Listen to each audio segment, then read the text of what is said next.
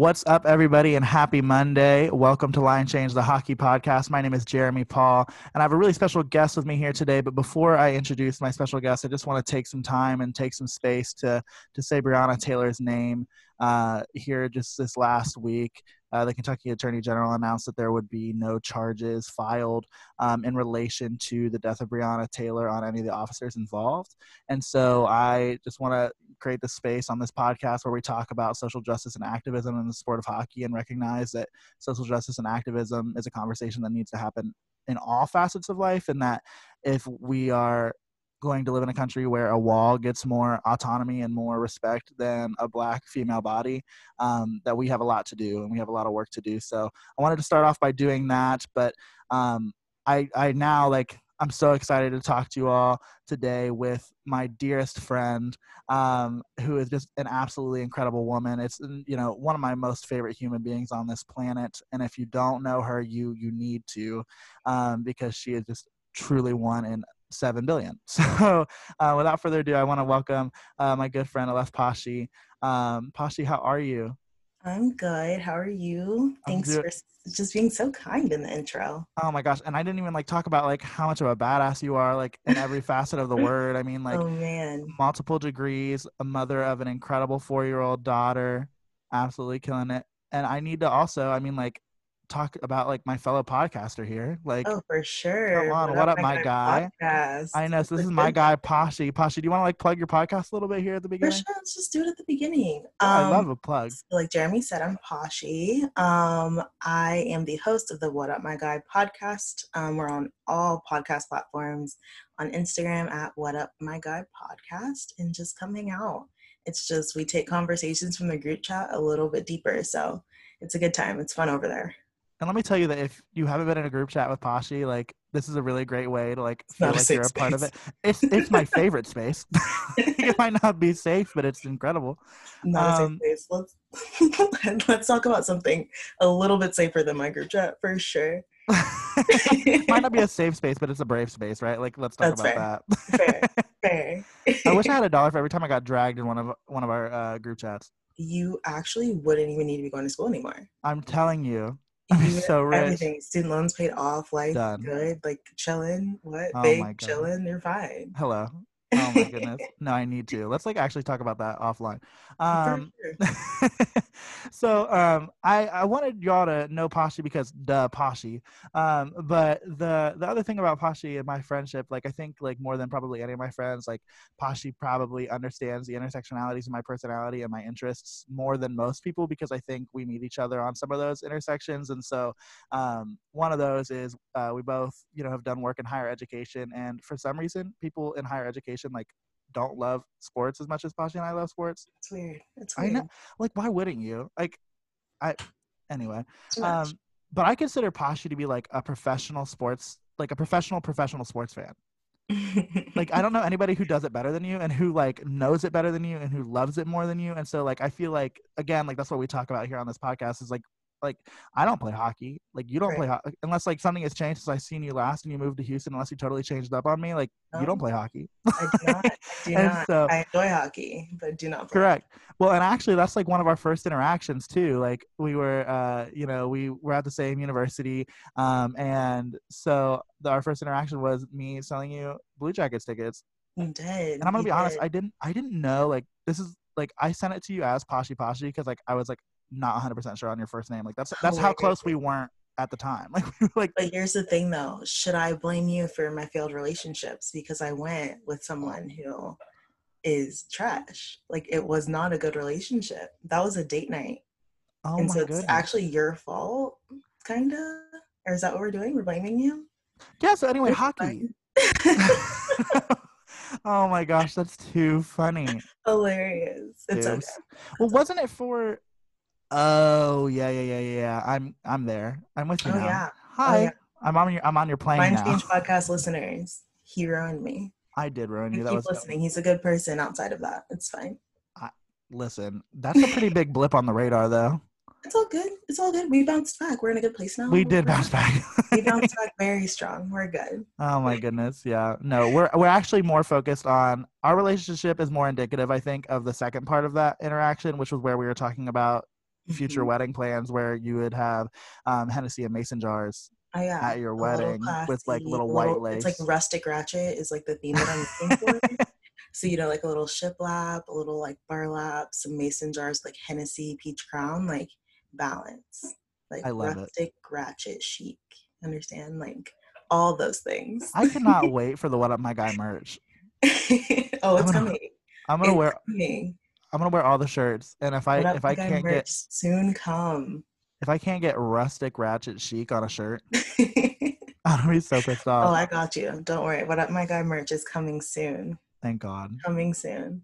But again, like I do want to just like say, like as an incredible fan, like the one thing I wanted to talk to you a little bit about today is like, how do you do fandom right? And I think so many people think that they do it right, but they're so wrong. Like Mhm. I think and it's I think it starts from like the base level of like some people don't challenge like what their favorite teams do like on the field or on the ice or on like on the court, Mhm. like every move is the right move, like every like, and those are the kind of fans that piss me off. Like I'm sick of like optimistic fans all the time, like the ones Right. who are like, oh my god, this is perfect. Like this is Right. exactly how I would do it. But then it elevates to further things, right, where it's like there are fans who don't really challenge what the organization does like outside of the sport, and so a lot of that can focus on like how an organization treats its employees, and it doesn't have to be like front office like sports personnel employees. It could be the people who are working concessions or running Mhm. security. I mean, like they're all included in that, like they're all involved in that greater scheme. And so how do you think people do fandom wrong? I mean, like let's start there. Like what are some of the ways that you see people do fandom wrong in 2020? Yeah, I think definitely for me, fandom is it's multifaceted for sure. So I think like the bottom, if you're looking at like an upside down pyramid, right? At the top, I feel like everyone puts like their team. And it shouldn't be like an inverted pyramid. To me, it should be like a regular pyramid. And at the top is like the smallest minuscule part is your team. But on that baseline should be like just appreciation of the sport in general. And then building up on top of that and then getting to your team specifically. So appreciation of the sport and then like leading up to like appreciation of the people within that sport. So like the players, the coaches, like you said, all the people involved, and then appreciation for just like how difficult it is, like just building up and then like, okay, and now all of these things lead me to my team. And so I feel like when you look at the sport in general as opposed to just your team, your franchise, whatever, or even like the specific sport that you like the specific professional sport that you like, once you kind of strip that away and just take it down to the bare bones, it's easier to become like a more holistic and like quote unquote good fan. So that's kind of where I take it from. Like that's where I take it from for sure. Yeah, no, that's awesome. I mean, like, I remember the conversations that we were having, like, last summer, I think it was, Mhm. when I was like, I need to get into the NBA. Like, I feel like, because, like, we'll talk about a little bit later, like, as far as, like, do sports, like, this right, like, this whole Mhm. social experiment that is sport, like, do sports do it right? And I think I think I have the NBA a little bit higher on that list than, like, some of my favorite sports, like hockey. And so I like it's a sport that I want to engage in, and I think that that's where Mhm. I have continued to go wrong and trying to get involved with the NBA is because I remember the conversation we were having was whether or not the Pistons were going to try to make a trade for Russell Westbrook. Oh, do you Yeah. remember this? And Oh, for sure. I was like, if they pull that off, if they have D Rose, Blake Griffin, and Russell Westbrook, I was like, that's the team. Like that's the team I care That's about. the team for me. And like I think that I needed to do exactly what you just said of like appreciate the sport, like appreciate Mhm. like what it means. And I hope like people continue to see that like there's so much more to appreciate than your team. Oh, for sure. And like in the NBA, a lot of people are fans of players now, just because of the dynamic of how the league has changed. I mean, I'm all about players going to whatever team they want to go to, and that's a whole different conversation because it's a business and you can govern your Mm, body and your own personal business the way you want. yes. But I feel like back in the day when players stayed on teams for 10, 15, 20 years, it was easier to be a fan of a team because that team didn't change too much. But now, players 2-year contracts, 1-year contracts, whatever else, the players move. So people tend to just move with their favorite player as opposed to staying with their favorite team, which is completely fine. To each their own. But I think that also has changed what fandom looks like and has changed like the appreciation for sport, especially a lot of sports now. There's more moves in the NFL now than ever. Mm, And so I think that definitely has changed, and even in NHL, honestly, it's definitely changed like the way that we consume sports as well too. Because now you're watching more markets. Now you're watching more teams because you never know where your favorite player is going to fall. So definitely has changed how we watch sports as well. Yeah, no, you're definitely right about that. And I think about the NHL, and I think like maybe it's just because Columbus is like a small market team in the NHL, but like nobody has ever really like there are very few players that you could like be like, oh, like this player is like one of the seminal pieces that you mentioned earlier, Right.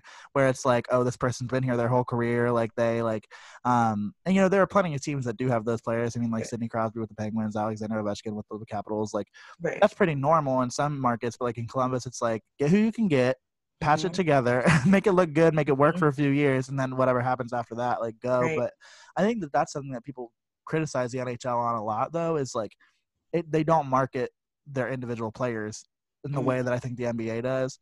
Like I Mm-hmm. think the NBA does a really good job of, you know, like showcasing and highlighting like these players who are just like incredible like talents. Right. Doesn't matter who they play for. It doesn't matter, you know, who's Right. playing next to them. It's a matter of like, oh, let me market this player and like and the markets themselves will do that, right? I mean, Mm-hmm. like think about like when and you might even be able to speak to it more like having lived in LA like for the first couple of years that LeBron was there, like Yeah. but in Cleveland, I mean, my God, like when he was when he was in Cleveland, it was like everything LeBron, All like on everything LeBron. everything. And Everything. yeah, and that doesn't happen in the NHL, which I think is interesting. And I think that might also change like how fandom works there versus how it Mm-hmm. works in other leagues. Because I think a lot of people do focus, and maybe it's just because it's Columbus and that's like where I interact with the most. Like Yeah. that tip of the pyramid of like my team is like very Mm-hmm. much like the focal point and the center point in the Mm-hmm. NHL. No, that definitely makes sense. And I think it's starting to grow more in the NFL as far as people following players. And I think social media has a big thing to do with it. I think the NBA and NFL are like way more progressive as far as social media goes, and even players individually, like with their social media. So I think that has something to do with that as well, as far as like the marketing of individual players. But also, one of the things, and this is so simple, right? I think one of the things is just the nature of hockey. One, the game is very fast. So if you're not used to watching hockey, it's kind of intimidating at first because you're like, what's happening? But there are Sure. people that can't even watch like hockey on ESPN Top 10 because like, I don't know where the puck is. So it's like if you're not, if you're not someone that watches hockey, it can be very intimidating at first. And then couple in, this is so basic and so simple, but like they're wearing helmets. And so it's hard to like really follow someone and like become invested with someone because there's that barrier. That happens a lot in the NFL too. That's Like fair. people are just like, I am a fan of the Bengals, couldn't tell you who this defensive lineman is or whatever, Hmm. or I'm a huge not a Penguins fan. Like I God am love a you. huge Blue Jackets fan, and I couldn't tell you who this player is, right? Because there is that barrier. So for the NBA, for basketball, WNBA even, it's easier to make it more personal and like personalize it to one person because you can see them, like you see their reactions, like you can connect with them viscerally, emotionally, all these things. So I think that little tiny things also a difference in how players are marketed. Yeah, no, for sure. Well, and like with hockey, like I mean, like most players will probably play a maximum of like 20 minutes in a 60-minute game because of like you said, the fast-paced nature of it, and so your favorite player might play 12 minutes in a game, and it's like you can't really like if that's what you're watching the game for, that Mm-hmm. very tippy top pyramid like of it, like as a player, like Yeah. like miss out on 48 minutes of something, and you're not going to be interested. But um, you said something that I thought was really interesting though about like fandom of players and things like that, and I think what I find to be interesting and like especially in the NBA is I think a lot of people become fans of players not only because of what they do on the court but what they do off the court. For sure. I think that there's a lot of respect. I think that there are a lot of people that like don't necessarily like as far as professionally, like as far as like in his career, like might not view like LeBron to be like the I mean obviously like there's a conversation of like Right. LeBron or MJ. I mean like Right. and the answer is, you Sorry, know, there's a third, Kobe Bean, but it's okay. I'm It's so fine. sorry. Yeah, no. Well, Keep I going. mean, No, it's okay. there's the one. I was talking about second place. Ah, I good got you. recovery. Good I recovery. tried my Good recovery. I'll take it. I'll take it. No, but but I see what you're saying. like at least like those people who might not necessarily like love like him on the court like might not be able to stand the fact that like he kind of started to generate these super teams like Mm-hmm. they'll still like appreciate and respect him off the court Mhm. because of what he does for like the city of Akron and like what he does, For sure. for the communities that he plays in. And that doesn't really happen in hockey. And like that's where I sometimes struggle, like, because me, like I said, my heart in a way that like a lot of people don't, where it's like Mhm. I want to root for people who are doing things for a community. And I guess like that's another question of like, what responsibility do you think professional sports franchises like have to their communities? Like you know what's that responsibility, and how do franchises fail at that, like, and Yeah. who is doing it right there too, like, and I think Right. that gets into the larger conversation of like which leagues are doing this right, because I Mhm. think the general umbrella helps to push individual franchises toward that activism, but Mhm. like in the NHL, like I don't see it, so like I don't see it from franchises either. Yeah. Let me kind of run it back a little bit, and I'm not sure if this is something that you've like thought about or whatever else, but thinking about again just the sport in general. Growing up playing a sport, it's cheap and easy to play basketball, right? All you need Right. is a basket and a basketball. Yeah, Hockey, golf, those are sports of privilege. So you have for to have so sure. much money because there's so much equipment, there's so much travel. You're outgrowing your clubs, you're outgrowing, all of like your pads, everything else. And so those are sports that require like a little bit more privilege. Of And so there course. aren't many people that like got it out the mud that are playing hockey. Like there's not many people like from the gutter like playing golf. Like you know what I'm saying? For sure. And so when you think about that developmentally, like throughout their journey in their hockey career, um, not a lot, and this is a huge umbrella, but not a lot of those players have faced certain types of adversity. And so when you get to that professional level, you're not thinking about like reaching back and like helping people because you've been surrounded by privilege. You're in a sport that has had privilege since you were 3 years old. You know what I mean? And so I feel like that's a little bit different. Whereas in the NFL, NBA, a lot of those players didn't come from privileged backgrounds, and the ones that did may have played like club basketball in Hmm. areas that don't have privilege. They can relate, or they have like a more personal connection to it. And so I feel like for those players, it's more innate and more natural to want to turn around and then help someone from those other communities, from those communities. So I feel like that also plays a huge factor in what these players are doing professionally as well. Um, yeah.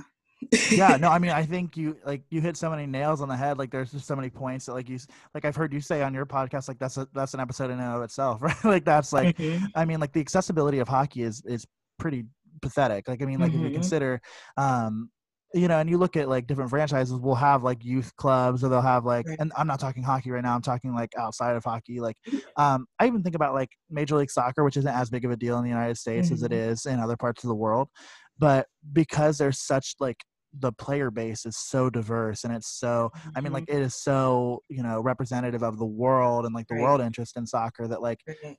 those are players, like, again, like a ball and a net, like that's like what they That's had, it. like they went out, like it was cement Yep. too, like it was like mess your knees up from something fear, like it was like, you know what I Right. mean, like, um and they were able to do that, and so they can understand, like, I need to give this experience to kids Hmm. because that was developmental for me. And I think you're right, like that's just not something that is in the psyche of some folks who come from privilege. And I think even like it's almost one of those things where if there are hockey players that come from privilege or come from like underprivileged backgrounds and like Hmm. identities, when they get to an area that's full of groupthink of privilege, like I wonder like how difficult it is then to break out of that Hmm. mindset and be that vocal leader. Because I think like of individually, like, I mean, like hockey to me is like the sport that is so representative of like that horrible idea of like the oppressed having to be the educators and the oppressed having to Oh be yeah. the ones to speak out for things. Like, I mean, Yep. like it is, I mean, like no other sport. I mean, like the Hockey Diversity Alliance,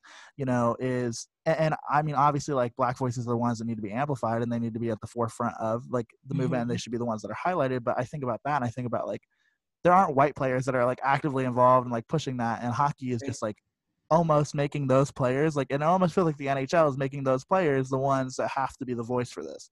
Right. And so Right. I wonder, like, when is it going to be like that the white players that do come from these privileged backgrounds, like what's it going to take? Right. Like, is it going to be Right. like, is it going to be a teammate like literally like being murdered by police because of Honestly, the color of his skin? Like, that's what I'm wondering. Like, it's just like, because if you don't have that like direct like if it doesn't directly affect you, you don't see it. And so it has to be something drastic, like a teammate getting pulled over right in front of the facility or something like that. Like, you know what I mean? Like it has to be something that is tangible for a lot of people, because if that's not there, experience and it's not a reality to them, period. For sure. And so it definitely makes it difficult to even understand, like, how do you not see this? But also, like, they've never seen it. And so it's kind of that juxtaposition of like, you should see this and you should be saying something, but also like, it may be hard for you to speak on something that you just have no connection with, right? And so just kind of doubling back, you were talking about what leagues do it well. Um, I am a huge NBA fan. If y'all can't tell, I love the NBA. I think I was born loving the NBA. Not even kidding. My baby blanket was a Lakers baby blanket. Like, this is deep. But I think the WNBA does it the best. I think the NBA's voice gets amplified a little bit bigger. They're both kind of on the same wave, but I think the WNBA, just as a whole, I think they do it so well. I don't think that it's talked about enough. I think a lot of things that the WNBA does isn't talked about enough, but I don't think it's talked about enough the way that not only the players advocate for one another, for the men in the NBA, for each other, but I think that the higher up than the players, the front offices also tend to support the players, not just front offices, like the head coaches, assistant coaches, support the players just so strongly. And it's not just because the players make them money. It's not just because, like, okay, like I gotta appease you because like you're Black and this affects you. It's like, like, we are riding with you. What do you want us to do? Like, how can we best support you? And so I think that the WNBA does it so well. And there's just so many examples, but I think the WNBA does it so well.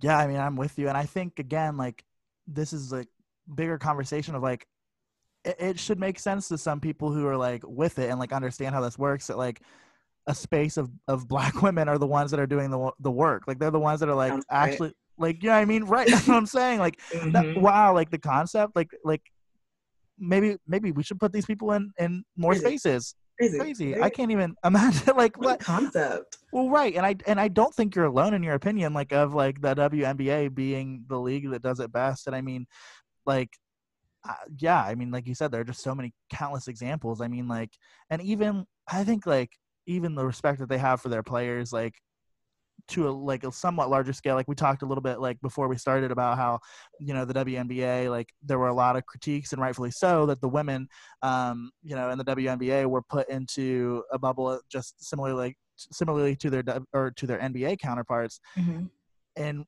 who are in Walt Disney World, who have it to the nines, who have, like, every luxury that you can imagine. I mean, I don't know if you've seen, like, LeBron's suite, but, like, what is going on there? Like, the coffee shop, coming out of his room. Like, I'm saying, like, it's a whole thing. It's a whole thing. Right. And so, like, hello, like, and then the WNBA, are they in Brendan? Is that where they were? Bradenton. Yeah.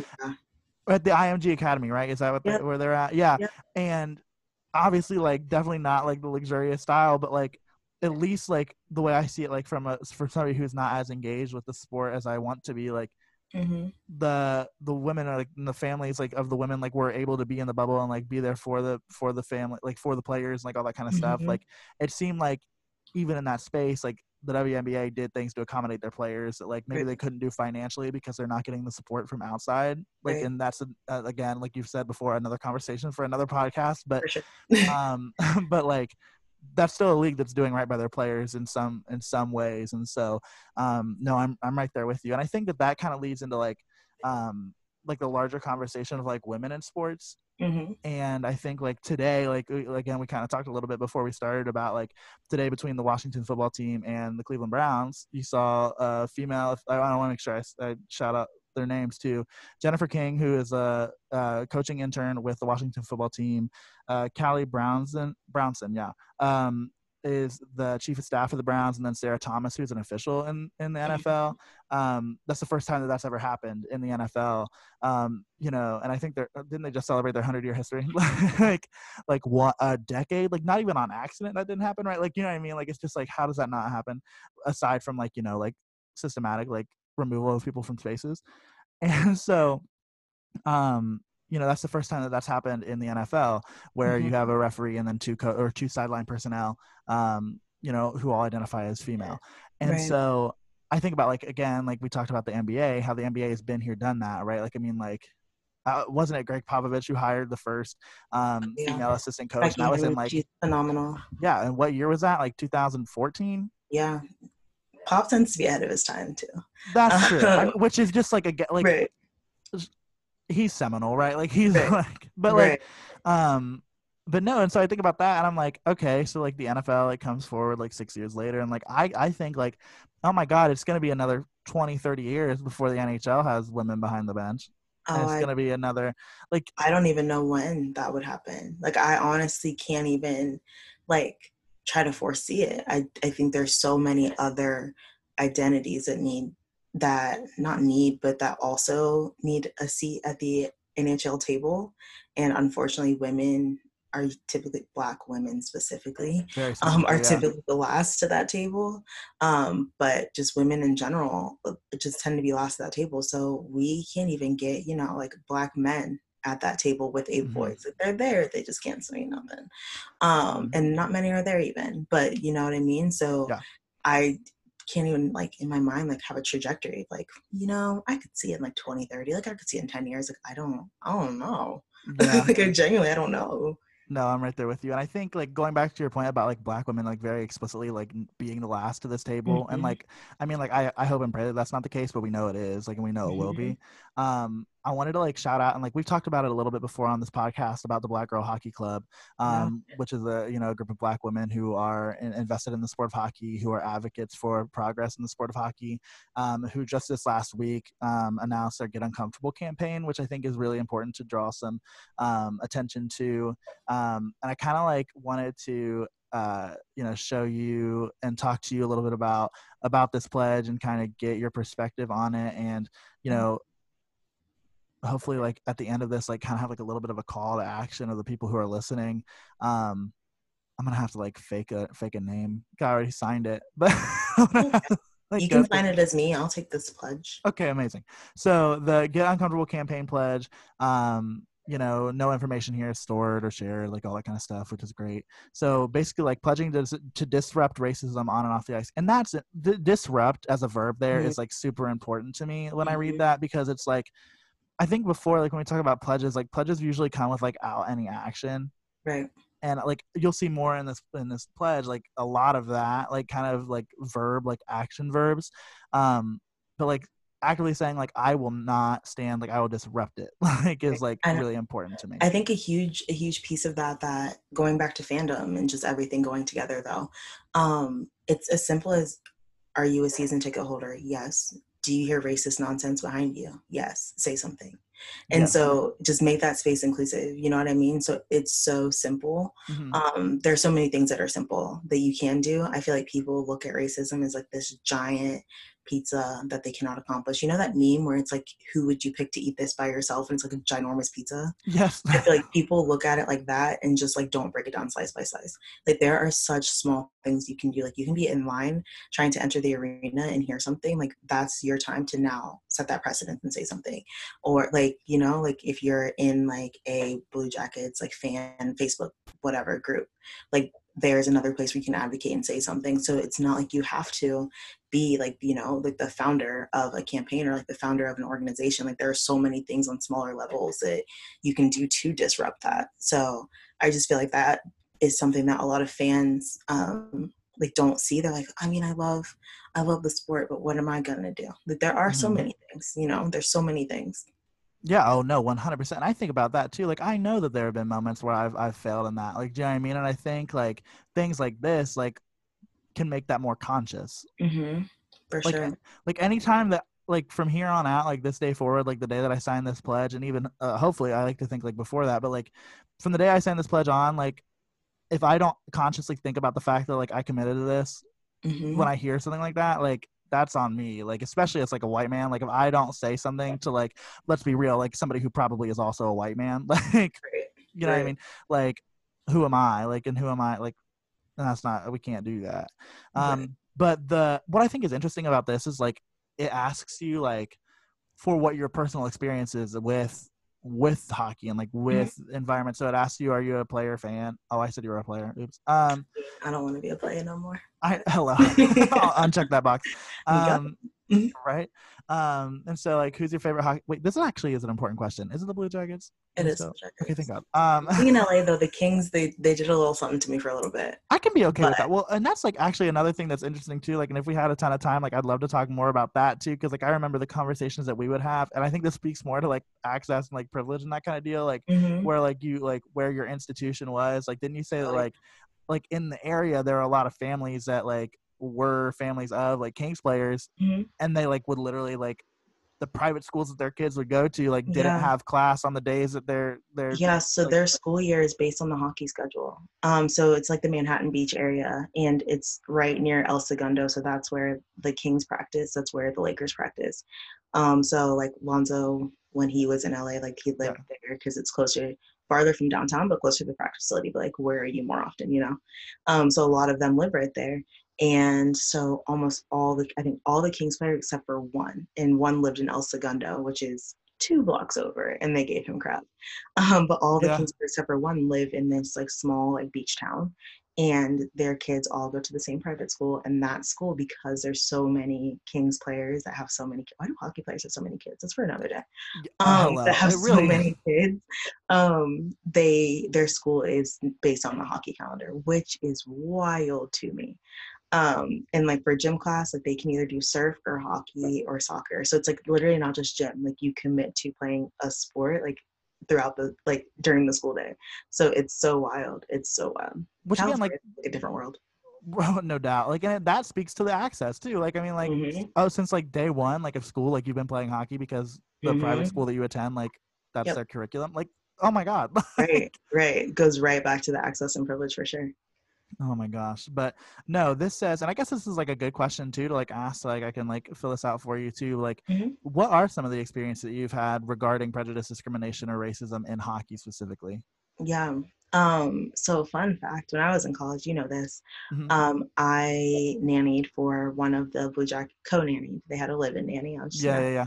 came in and did what I needed to do a few days a week. I co-nannied for a Blue Jackets player's family, 2 daughters, which is super fun. And this a great family for sure. But the experience wasn't even directly mine.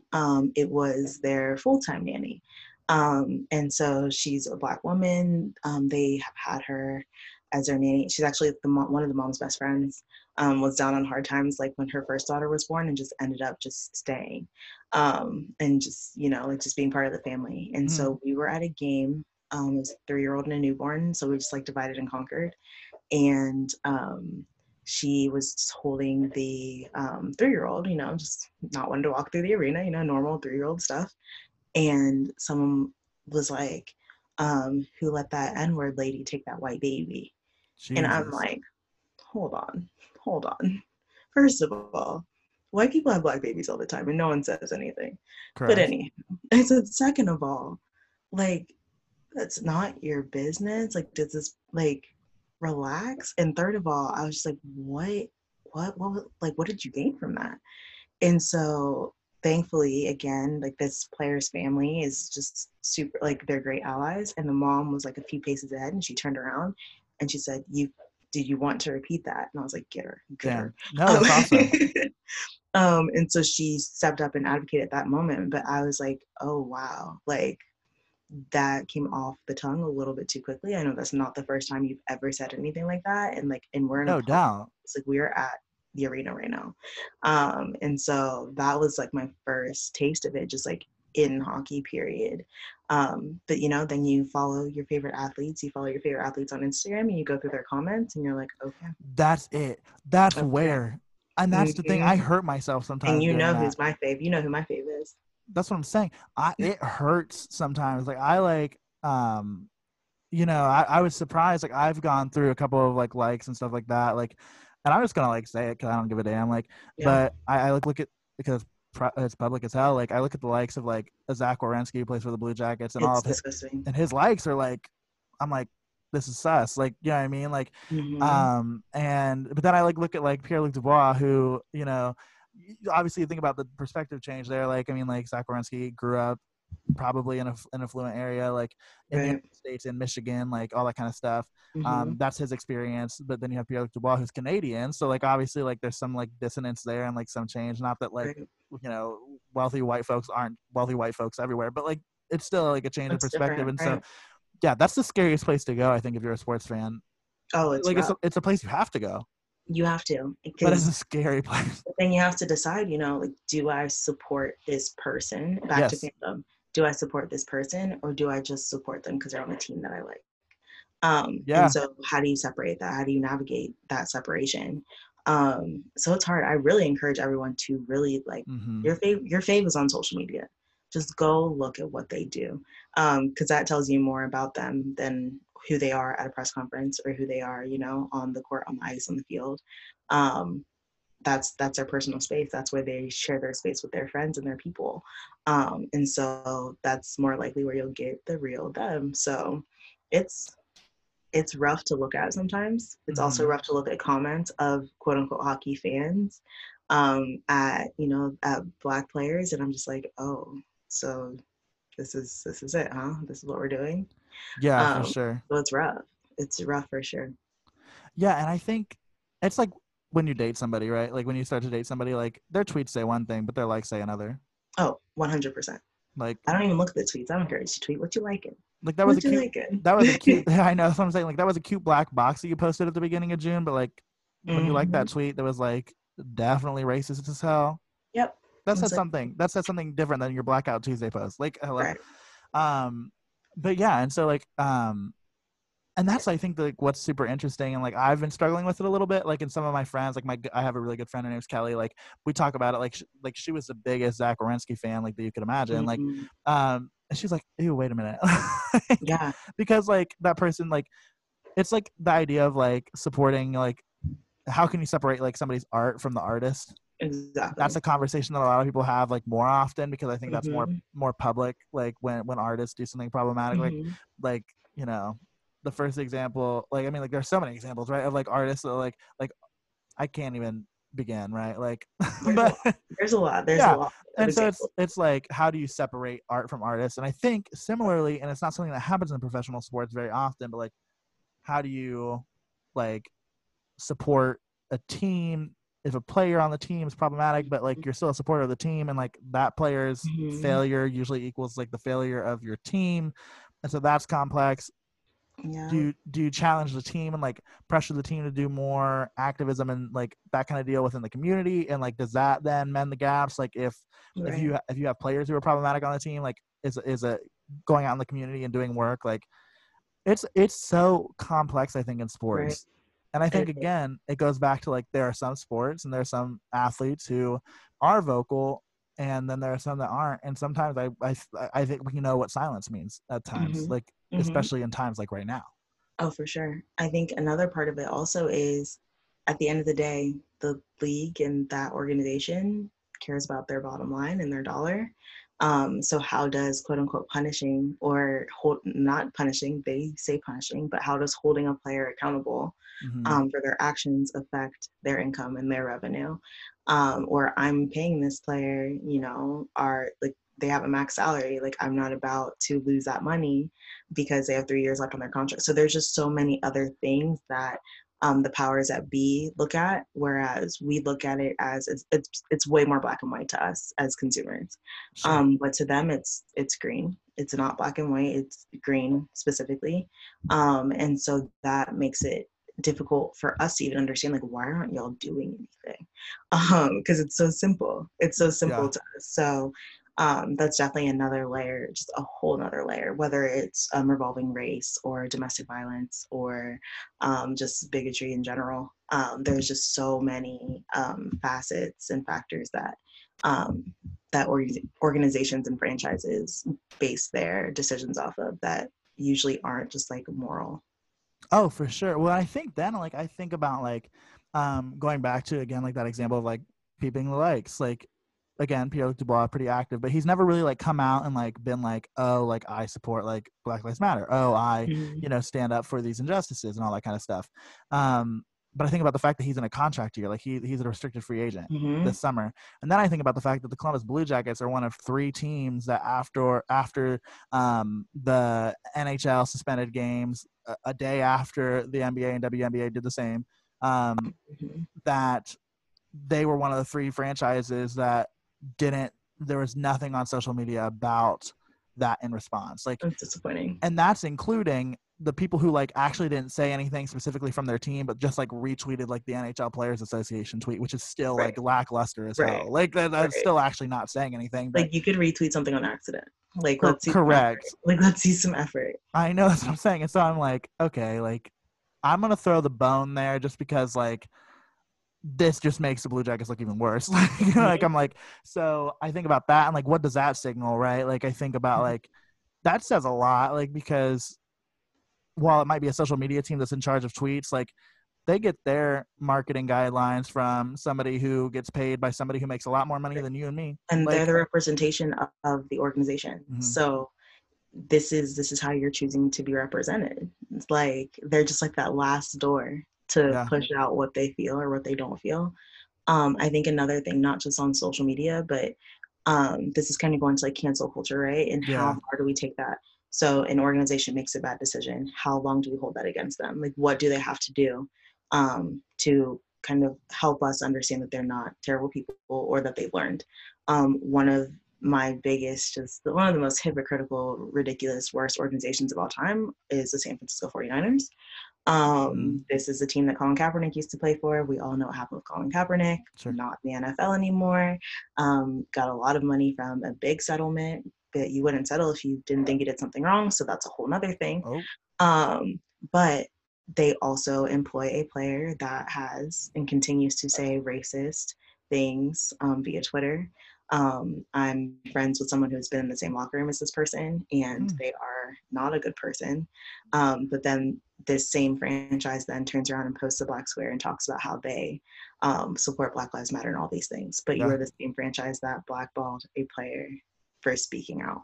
And so it's just how do we navigate as fans the either acceptance or disapproval of what franchises are doing as they move forward? Because I do think there is room for franchises to grow, but that's like blatantly hypocritical. So there's a lot of franchises that have just been blatantly hypocritical about it. So trying to navigate and find that balance is definitely tough.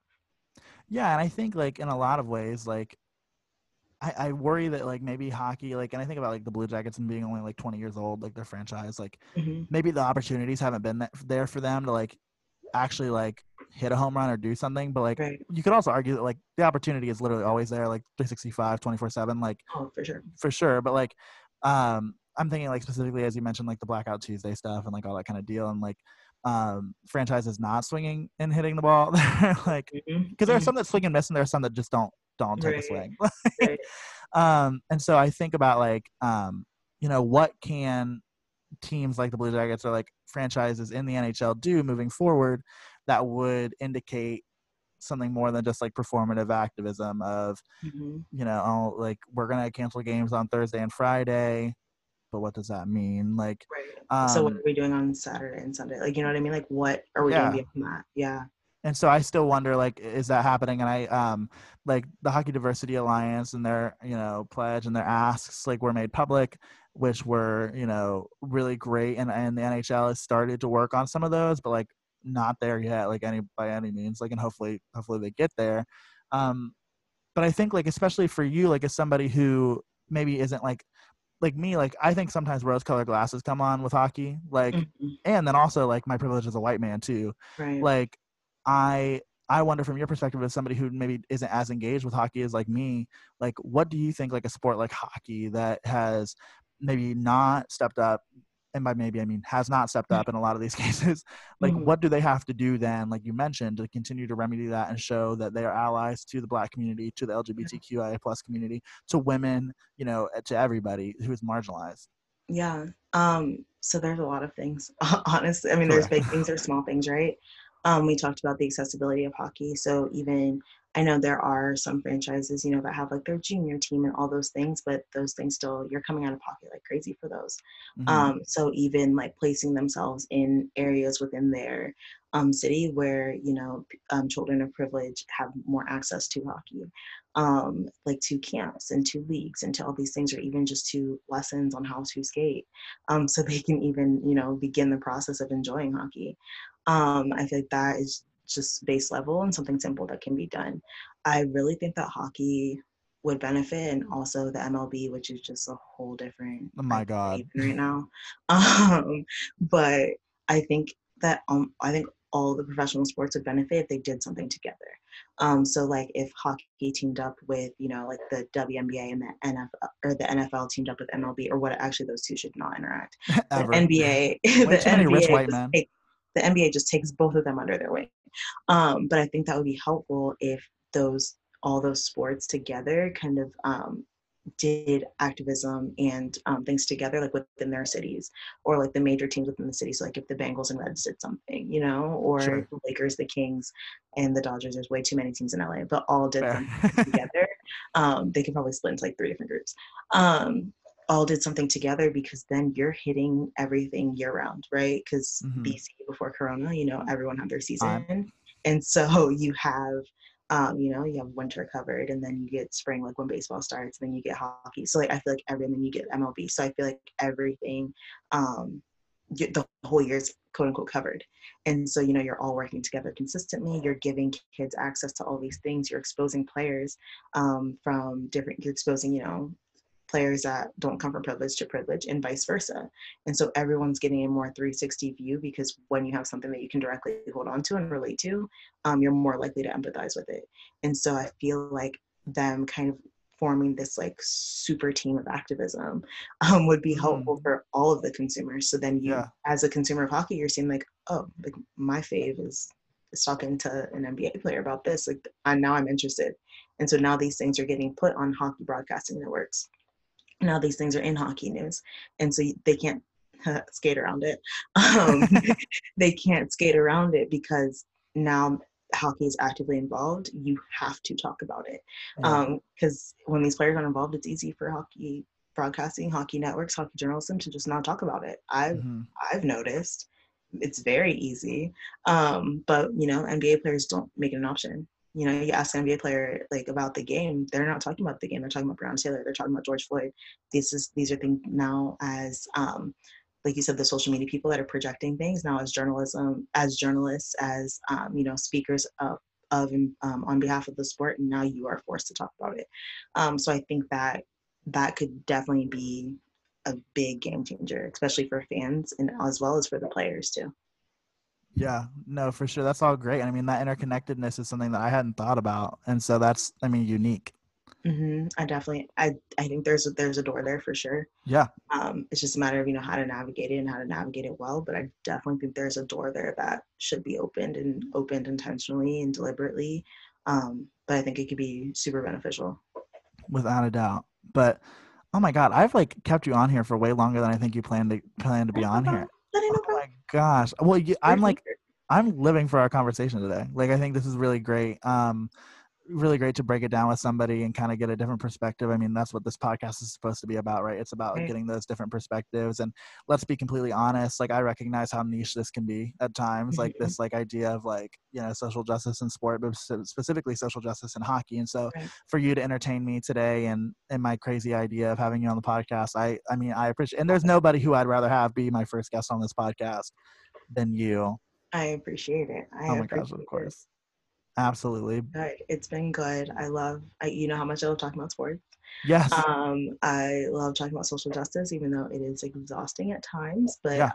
I do like talking about it in a way that is hopeful, realistic as well as hopeful. That can't always be the conversation or like the tone of the conversation. So I'm glad that we were able, you know, to mix in that optimism.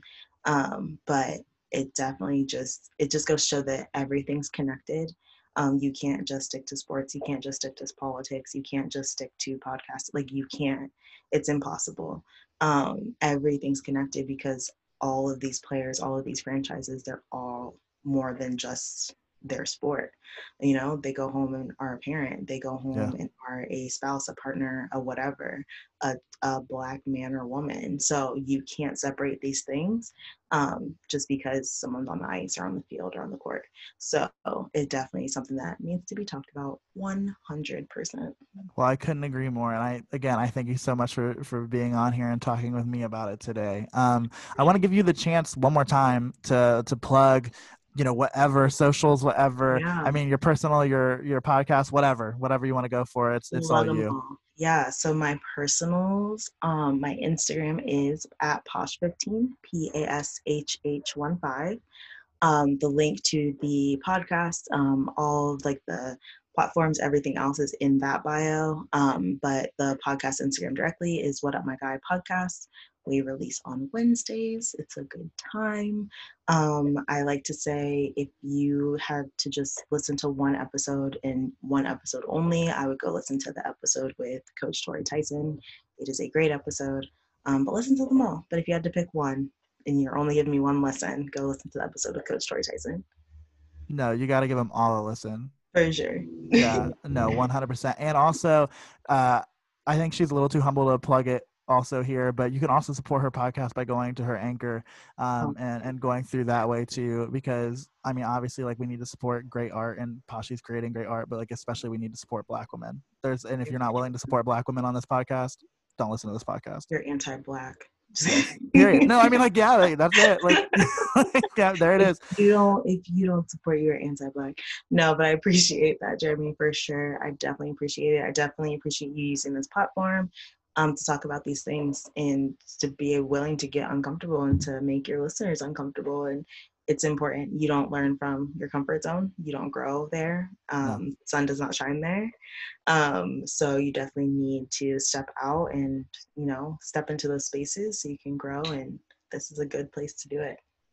Well, I appreciate your kind words. You're too sweet. You know that. But again, y'all, like, thank you again, Poshy, for being here. If y'all want to follow the Line Change podcast, it's at Line Change Pod on Twitter, Instagram. If you want to submit any questions, have any ideas for future episodes, send me an email or it's linechangepodcast@gmail.com.